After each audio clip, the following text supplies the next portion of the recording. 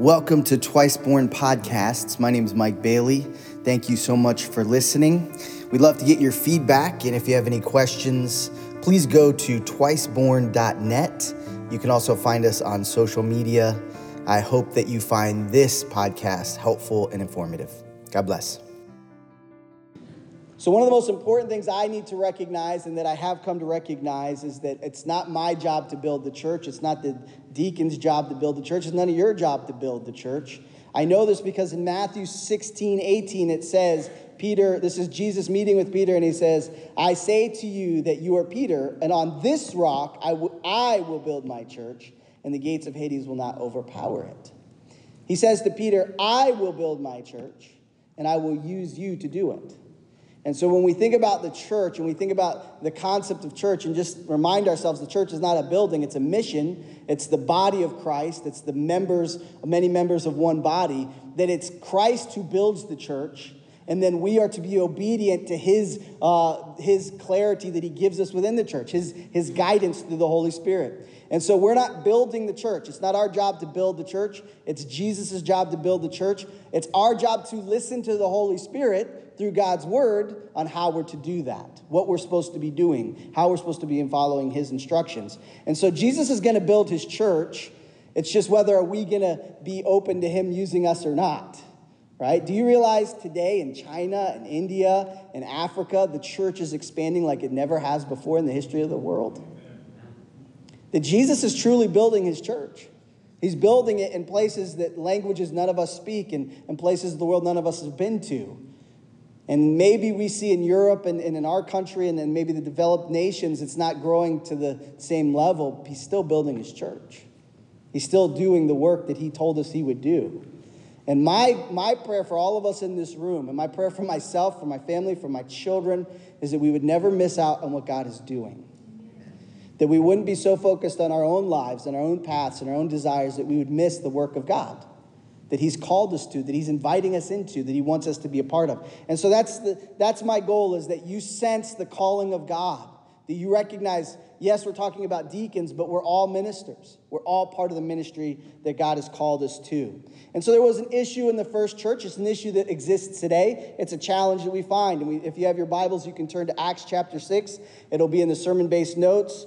It'll be on the screen. But as we look at Acts chapter 6, verses 1 through 7, we're going to see the problem shows itself in the beginning.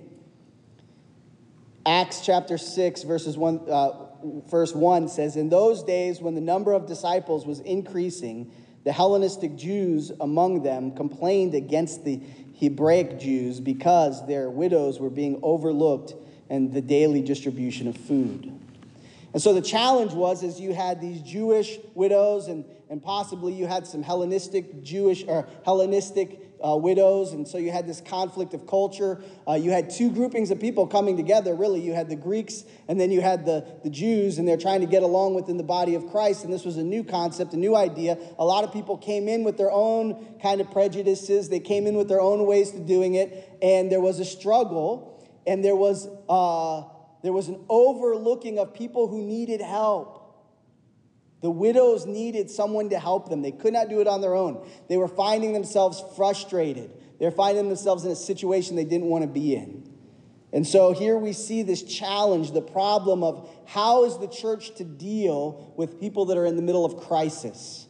When your neighbor is going through a crisis, when your child is going through a crisis, when your grandchild is going through a crisis, when you're going through a crisis, how is the church to handle that? What is the church supposed to be doing? If our mission is to be disciples who make disciples of all generations, how do we help people in crisis? How do we help people that are going through very difficult problems that they themselves are looking for help? They want to be helped.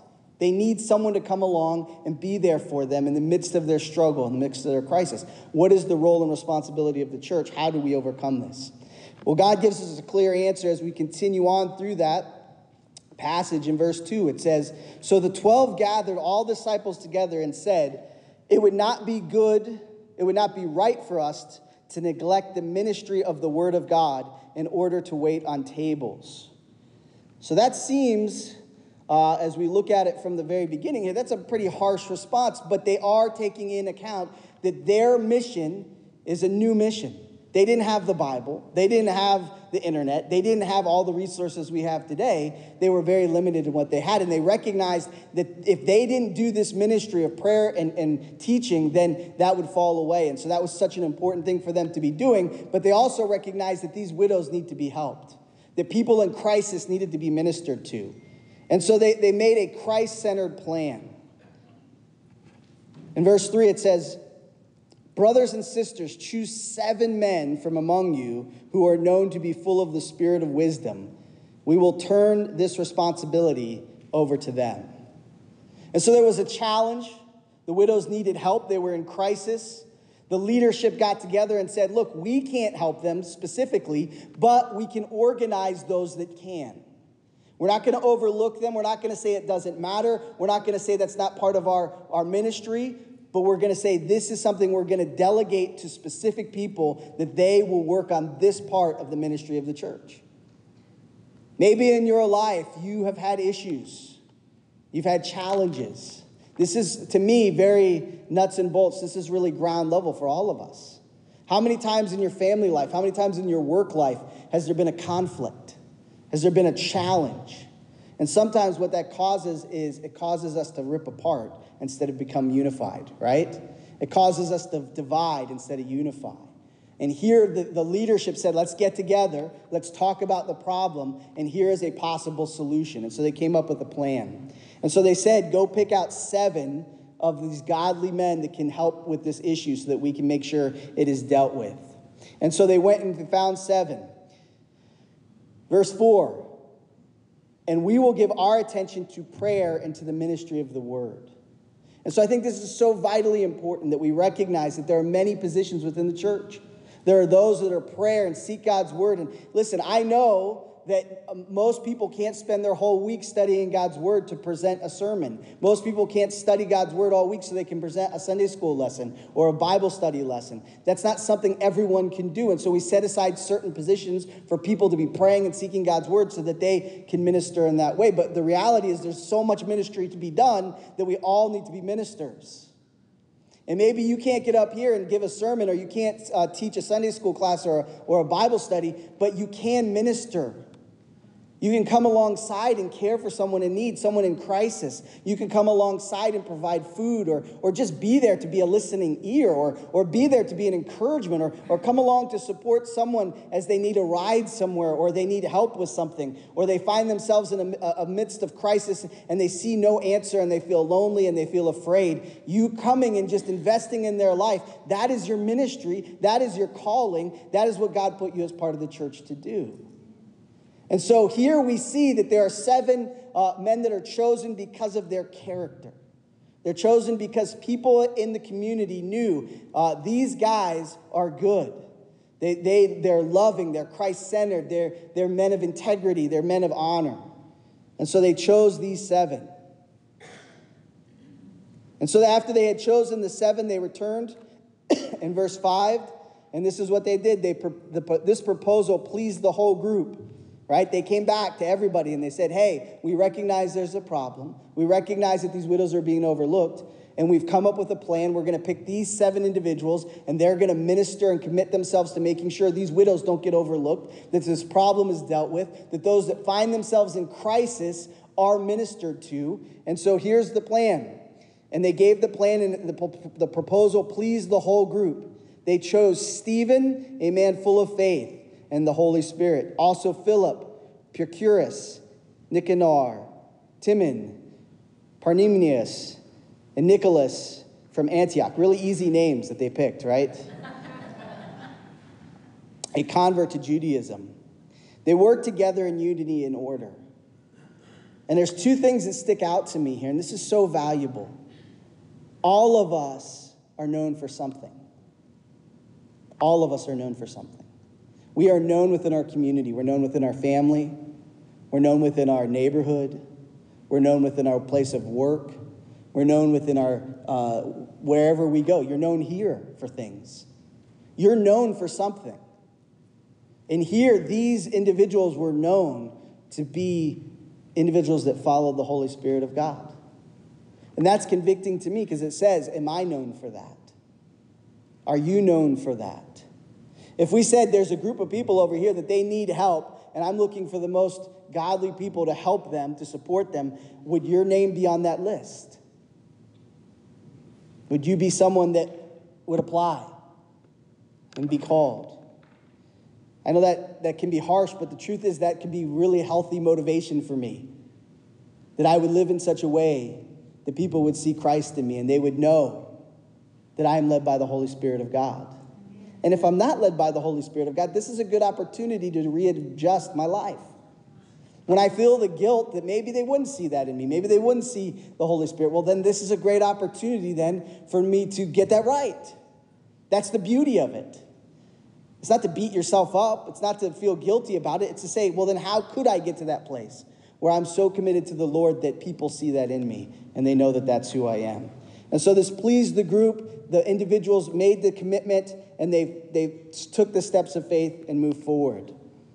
Verse 7, so the word of God spread. The number of disciples in Jerusalem increased rapidly, and a large number of priests became obedient to the faith. And so this morning, as we apply this to our life, our prayer is that we would be a healthy church, that this would be a healthy mission, that as you come here, that you would be filled with the Holy Spirit, that you would speak directly to you, that you would see the places where maybe you need to confess sin, ask for forgiveness, and then move forward, and that you'd begin to see that your life is a mission. Your life is a mission, and your mission is to fulfill the ministry that God has given you. And that you would get excited about the fact that God made you on purpose. From the foundations of the earth, he purposely put you into existence for a plan that he has to reveal his love for the world. That's impressive. That's a pretty amazing thing for all of us to realize. And part of that plan is living in obedience. Part of that plan is to live a life that is spirit-filled, spirit-led, and that calls us to a higher calling. And so this morning, we want to focus in that God has done this here at our church. You know, sometimes we read scripture, 2,000 years ago. This church did this in a place where they speak a different language a long time ago in a different culture, a different time. All these things are so different. What about today? We're the church. You and I are part of the body of Christ. And we have seen the Holy Spirit work in individuals within our body. And we said these are individuals that are led by the Holy Spirit of God. That we see his reflection. When we look at them and we listen to them, we see how they live and interact with other people. We see their character. We see what kind of person they are on a regular basis. We begin to see that the Holy Spirit is doing a great work in their life. And because of that, we have agreed upon these are the individuals we would like to set as this is their ministry. Their ministry is to be a deacon of the church, to serve those within the body of Christ, to serve those in our body, so that when you're in a crisis, your grandchild is in a crisis, your neighbor's in a crisis, there are individuals within the church that come alongside and say, how can we help? How can we show the love of Christ to this person? How can we support them? How can we be part of their life to bring them through this crisis? You know, as we consider this powerful opportunity, one of the things I learned in Malawi is just sometimes in the United States, we're very individualistic and we move away from positions. And you know, I hear people say, well, the kids the kids can call me by my first name. And, we kind of lose some of that honor. We lose some of that, that respect that's, I think, important. And I think respect is something that God wants us to have for each other and to honor each other and to be able to put someone above yourself and make sure that they know the sense that you're thankful for them. And so as we consider our deacons, let's support them in prayer. Let's encourage them. Let's come alongside and be there as they've been called to serve us as well. And as we think about disciples and being a disciple of Christ, we can see how this was dealt with in Acts chapter 6, and we can apply it to our lives. Maybe you're having conflict in your family. Maybe you're having conflict somewhere. Well, don't overlook the conflict.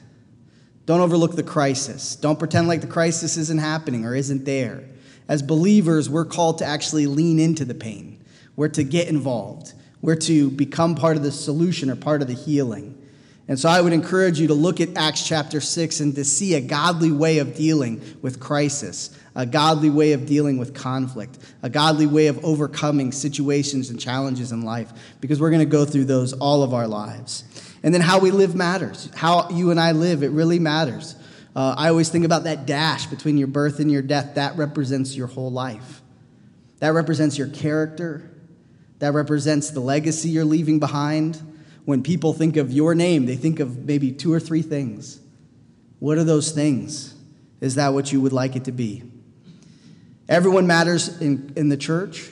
There's no one in this whole church that should be overlooked.